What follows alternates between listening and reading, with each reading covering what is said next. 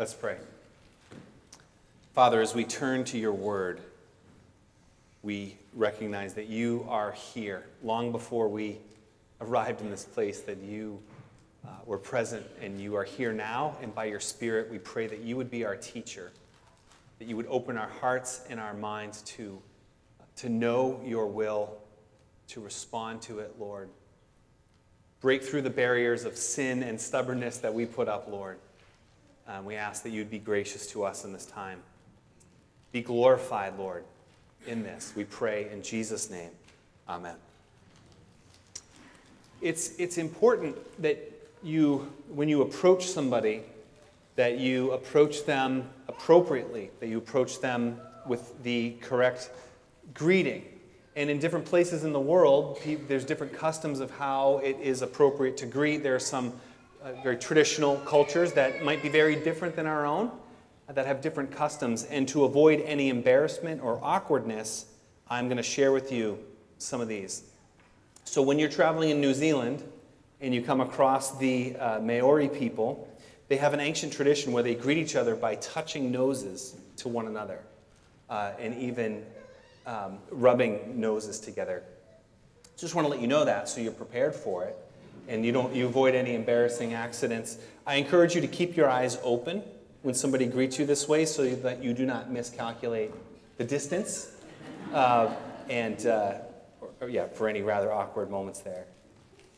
Next time you're traveling in Tibet, you may come across some people. This is actually a custom that would be rude in most parts of the world, but in certain parts of Tibet, it would be customary and polite to stick out your tongue at somebody when greeting them. It stems from a tradition of an evil king in the 9th century. There was an evil king, and the fear was that he would be reincarnated, but he was known to have a black tongue. So if you stick your tongue out to somebody and they see that your tongue is not black, then you'll be greeted warmly. I would encourage you in that case not to eat licorice before greeting someone so as not to be misunderstood as a reincarnated evil king. If you have the privilege to travel to the Polynesian island of Tuvalu, they have a great tradition where they greet one another and you press faces against each other and you take a nice sniff in, a big... what you're doing is you're taking in the essence of the other person and their presence, and you just give a nice breath. So just be careful what you eat before you do that kind of a greeting as well. Wouldn't eat onions on the airplane, or I don't recommend that anyway, but if you're traveling in Kenya and you come across the Maasai tribe, you may be very excited, and you might be feel very welcomed when they do their great welcoming dance for you. And all the men of the tribe, the great warriors, will do a great dance, and they will take turns jumping into the air. And the higher they jump, the more it demonstrates how powerful they are and how mighty they are as warriors. And you're going to feel very excited and welcome until they hand you a cup of milk and cow's blood, which is a gift to you to drink because you are their guest. And so be prepared for that one. The question this morning then is, how do we approach God? Like, what's on what ground? How do I do this? What's appropriate? I don't want to be caught in an embarrassing situation. There's essentially two main approaches throughout time that people have used approaching God. On one end of the spectrum, I'll call it the traditional approach. It's based on the belief that God is somehow angry or unpredictable, and that I need to clean myself up. I need to do the right rituals, the right deeds, the right sacrifices to approach this God. And somehow, if I do all that right, this God will accept me or hear my prayer or respond to me in some way by earning his favor. So that's sort of our ancient traditional approach. There's a more contemporary approach on the other end of the spectrum that believes, God is a spiritual force that I can tap into anytime I want. I can turn it on and off. It's just, there's no questions asked. I tap into God's essence and I tap out of it. There might be some spiritual practices that help me to experience that better, but really, on my terms, no questions asked. Jesus came to this world to establish a new kingdom. And we see in Mark chapter 7, the scripture that we're looking at this morning, two very different approaches to the king, how to approach the king. And the hope this morning is that you would see how we might approach God. If you are a follower of Jesus Christ, if you are a Christian, you know that we can have and that we desperately need a vital connection with our Lord. And that we approach God on his terms, not our own. And I pray that as we look at this, we might see what are God's terms of engagement here. If you're not a Christian this morning, or if you're just seeking to understand this in a different way, my hope for you is that you might understand that you can seek and approach and be greeted even by the Lord of the universe. That you might know that even better today. So let's take a look at this morning. The first approach to God we see from this woman in Mark chapter 7. Now, Jesus is traveling to the vicinity of Tyre, so he's traveling north, and he's traveling out of Israel. He had been ministering to the Jewish people. He's demonstrating his kingdom. He's explaining about this new kingdom, that the kingdom of God was at hand.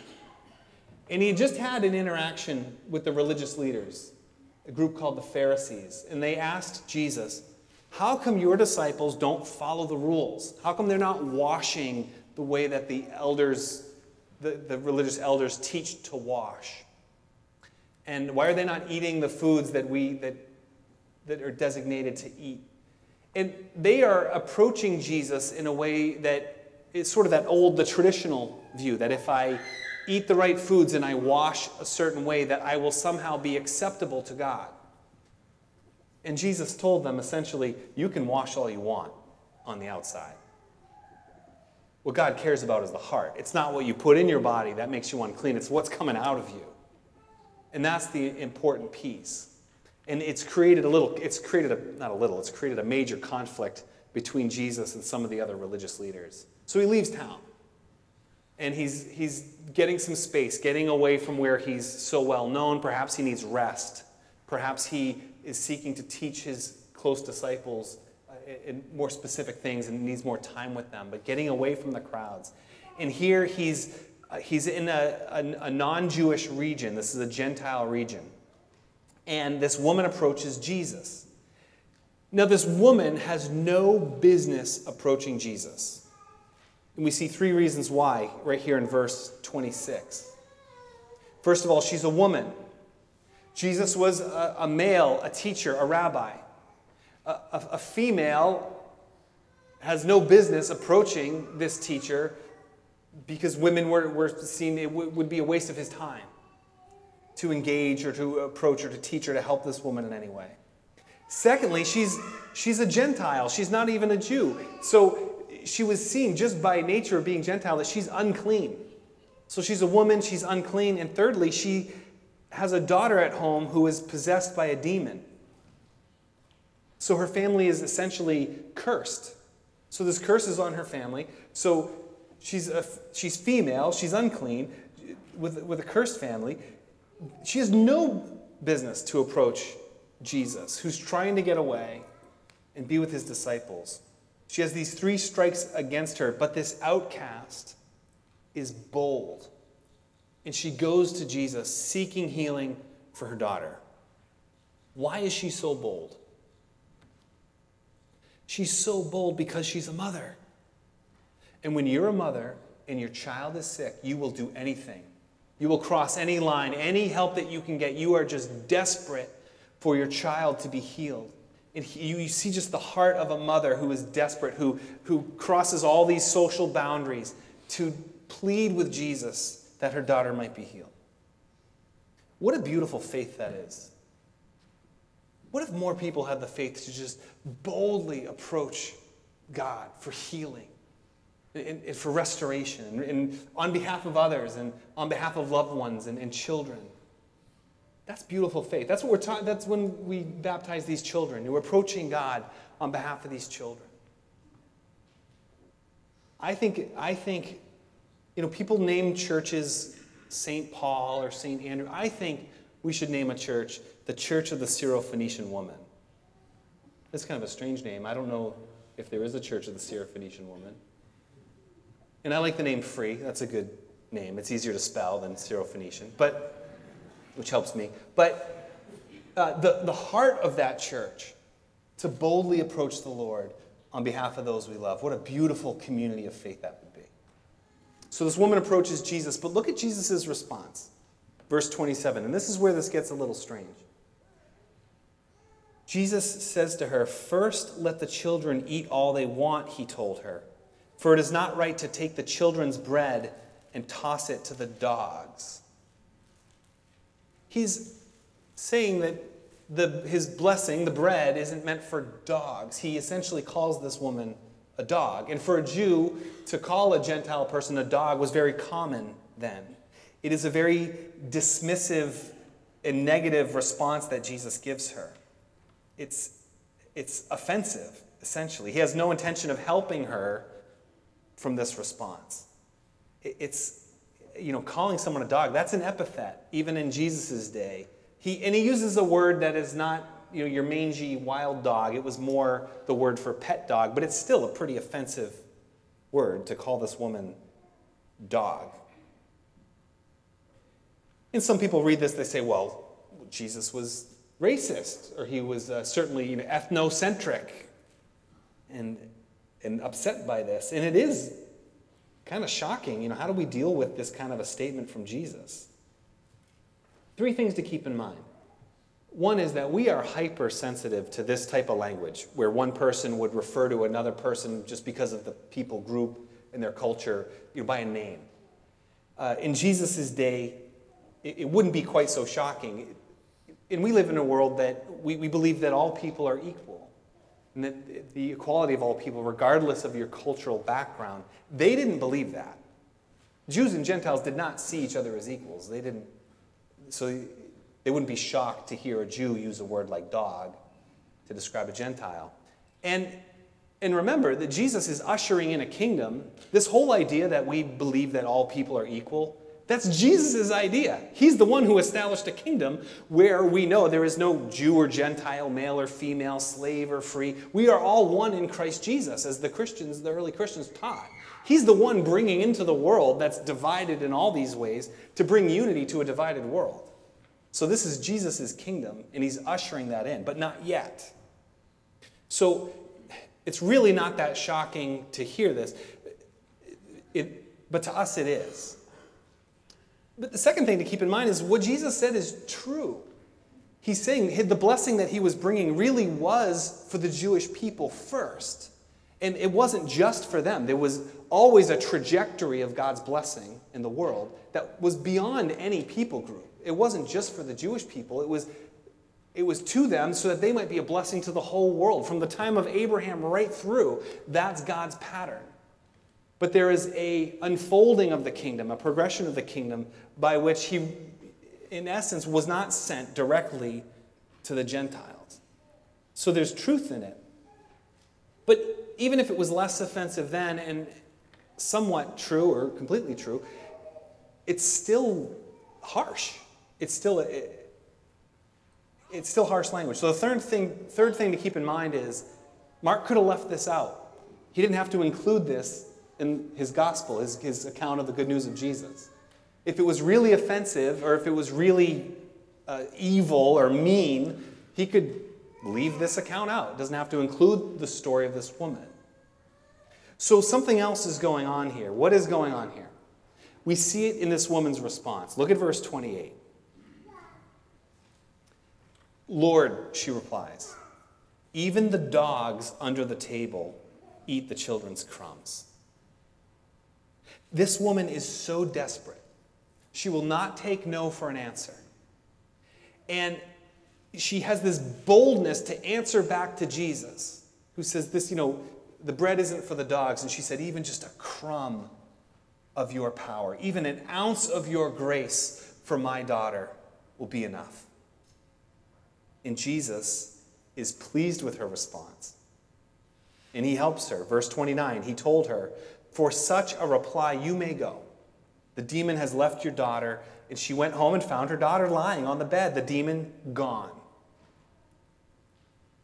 What's going on here? Jesus doesn't lose this debate. He doesn't say, no, I'm not going to help you. Okay, you're so witty, you persuaded me. He's happy to be defeated in this argument because Jesus is drawing out this woman's faith, her deep faith in the King. I was trying to think of a way to visualize this or illustrate this, and I'm not even sure this is a great illustration, but I tried it on my children, and they said it was appropriate, so here you go. The 1971 classic film, Willy Wonka and the Chocolate Factory. There's that scene at the end of the movie, and it's not in the book, I double-checked. But there's the scene where all the other children had made all their errors, and the tour of the factory was over, and they're leaving. And Grandpa Joe goes to Mr. Wonka. He says, Mr. Wonka. And Wonka says, I'm extraordinarily busy, sir. And Grandpa Joe says, I just wanted to ask about the chocolate, the lifetime supply of chocolate for Charlie. When does he get it? He doesn't. Why not? Because he broke the rules. What rules? We didn't see any rules, did we, Charlie? And Wonka gets angry. He says, wrong, sir, wrong. Under Section 37B of the contract signed by him, and he goes and gets the contract, and he's explaining the contract. He says, it's all there in black and white, clear as crystal. You stole the fizzy lifting drinks. You bumped into the ceiling, which now has to be washed and sterilized, so you get nothing. You lose. Good day, sir. You're there in the movie? You've seen this? Grandpa Joe says, you're a crook. You are a cheat and a swindler. And I'll pause there. Is Wonka a crook, a cheat, and a swindler? Is Wonka an evil person? No. In fact, Wonka is about to give a blessing, is about to give a gift to Charlie and his family that's greater than they even could ever imagine. But here Grandpa Joe says you're a crook, you're a cheat, and a swindler. But just before they're about to leave, Charlie reaches in his pocket and he takes out his everlasting gobstopper and he places it right on the desk. And Wonka says, so shines a good deed in a weary world. Charlie, my boy, you won. You did it. You did it. I knew you would. I just knew you would. And here a desperate woman approaches Jesus, seeking healing for the daughter, and he says, I can't give to a dog what is meant for a child. And she said, even just a crumb of your grace. Jesus is not being mean or evil or racist. He's drawing out this woman's faith. And this is a very important step that Jesus is making here in demonstrating that this kingdom is not just for the Jews, that it's for all the nations. This is a major moment. And he's highlighting the tension between groups that he's seeking to reconcile. But look at her approach to the king. It's her approach to the king that we can learn from. Her approach is this: I do not deserve your grace, but it's my only hope. Yes, I am unclean, but if I could just take a crumb of your grace, that will be enough, and there is enough abundance of your love and your power that even the smallest amount will be plenty. That's a good approach to the king. I am unworthy, but your grace is sufficient. She's not approaching the king because she has done the right things, because she somehow deserves it, but because she doesn't deserve it, is relying only on his goodness that she was desperate for. The good news of Jesus Christ is that we are all sinners. We are on no status to approach the God of the universe in any way at all. Yet we are so loved by the God of the universe that we can boldly approach him, seeking his grace, and even the smallest amount of his grace is sufficient to save and bring new life. Praise God. That's the first approach. Now, in a very different way, we have another approach here. The first approach is I'm unworthy, but your grace is sufficient. This approach is a little different. Look at verse 32. Some people brought to Jesus a man who was deaf, could hardly speak, and they begged Jesus to place his hand on him. What's the approach here? The approach here is, I am helpless. I don't even know how to approach Jesus on my own. But Jesus knows the need, and he reaches out with healing. If you are here today and you're saying, yeah, you know what? I need God's grace. I need his healing in my life, but I don't even know where to start. I don't know how. The good news is God knows that you need that healing. And he's reaching to you with his grace in your helplessness. And do not leave here this morning without putting your faith in him. I invite you at the end of the service, we'll pray up front. You can come forward and pray and receive that grace because he reaches with his grace into our helplessness. And look at how Jesus reaches into this man's life. Look at how he heals him. In case there's any thought that Jesus is mean, Jesus is harsh or evil, look at how Jesus deals with this man. Verse 33. Jesus takes him aside, away from the crowd. Jesus puts his fingers into the man's ears. He spit and touched the man's tongue. And he looked up to heaven, and with a deep sigh, Ephphatha, be opened. You'll notice that this healing is deeply personal. Jesus gives this deaf man personal attention, takes him away from the crowd. He's not an object lesson. He's not just a demonstration of power. He is someone who Jesus loves and desires to heal. Takes him aside. And not only is it personal, but he's close. It's proximal. Jesus gets up and close, and he's... Again, does Jesus need to put his fingers in this man's ear and touch his tongue? Jesus doesn't need to do that. Jesus is not doing that for his own benefit. Jesus just healed a girl who he didn't even see. Jesus can heal from a distance. He's doing these things. What is he doing? He goes up to the man. He's touching him in his ears. He's touching his mouth. He's looking to heaven. He's sighing. It's sign language. Jesus isn't doing it for himself. He's doing it for this man because he's deaf and he's mute. It's for him.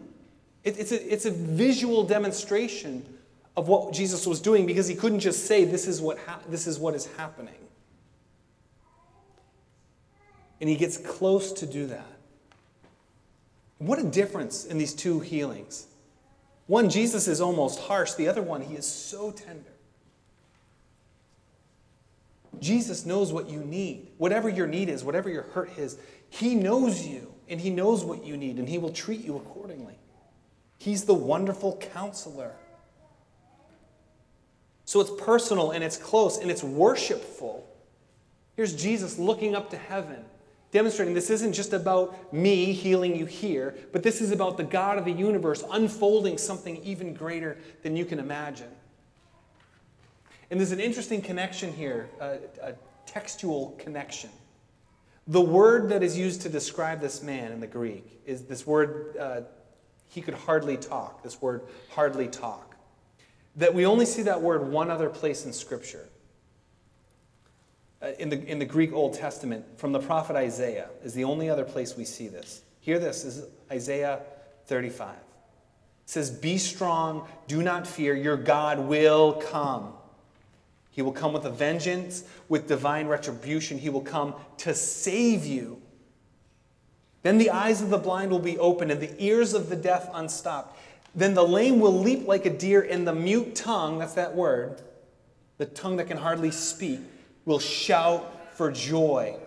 And water will gush forth in the wilderness and streams in the desert. It's a beautiful picture of God's saving work. When the kingdom comes, this is what's going to look like. So now when Jesus heals this man, he's looking to heaven, pointing to the unfolding of God's promises in the world, his saving work in the world. God has come just as he promised. So this healing is worshipful. And lastly, it's compassionate. You know, Jesus with this great sigh of compassion. Notice, too, the role of the friends here. This man is helpless, but his friends point him to Jesus. And Jesus, with his compassion and his healing, heals the man's life. Jesus can have that kind of compassion because he knew what it was to be human. He took on human flesh. And here he is, trying to get away, trying to get rest, and more people seeking him and seeking his healing and his time. He knows the human condition, and he came and walked where we walked, and he ultimately showed his compassion to us as he goes to the cross. He takes the punishment for our sin and brokenness on himself, and he dies in our place, taking it on himself, knowing the experience of God's wrath against him, yet rising to new life, that we might have new life in him, that we might have forgiveness of sins because he's paid for it. He came and he walked and he served, and he can have compassion on all of us because he knows. When we receive that compassion, we can do the same thing. We can minister with that same the same comfort that we've received. We can minister to the world around us. And sometimes we go through troubles and we go through trials and we don't know why. Why, God, won't you just heal me? Why do I have this struggle? Why do I have this hurt? Perhaps it's that you might gain compassion for other people who hurt like you hurt. If you suffer, you can be close to those who suffer. If you suffer illness, if you suffer loss of a loved one, if you watch a business fail or you watch a relationship fall apart, you have walked through that. That you might sigh with other people. Comfort them. Scripture says it like this. 2 Corinthians 1:4. God comforts us in all our troubles so that we can comfort those in any trouble with the comfort that we ourselves have received from God. On the front lines of your life this week, wherever God places you, wherever God calls you this week, you will encounter people who are hurting, who are struggling, who are suffering. And God just may be using your struggles and your suffering to be a comfort to others. He's comforted us that we might be a comfort to others. And Jesus totally identified with us on the cross as he bled and died on our behalf.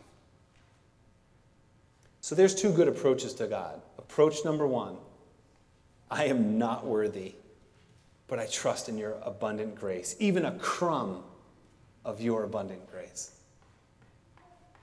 And the second approach is this, I'm helpless, but you know my needs, and you reach out to me with your healing touch. And as we approach the King and as we receive that grace, we receive his healing so we can comfort others with the same comfort that we have been given. Amen? Amen.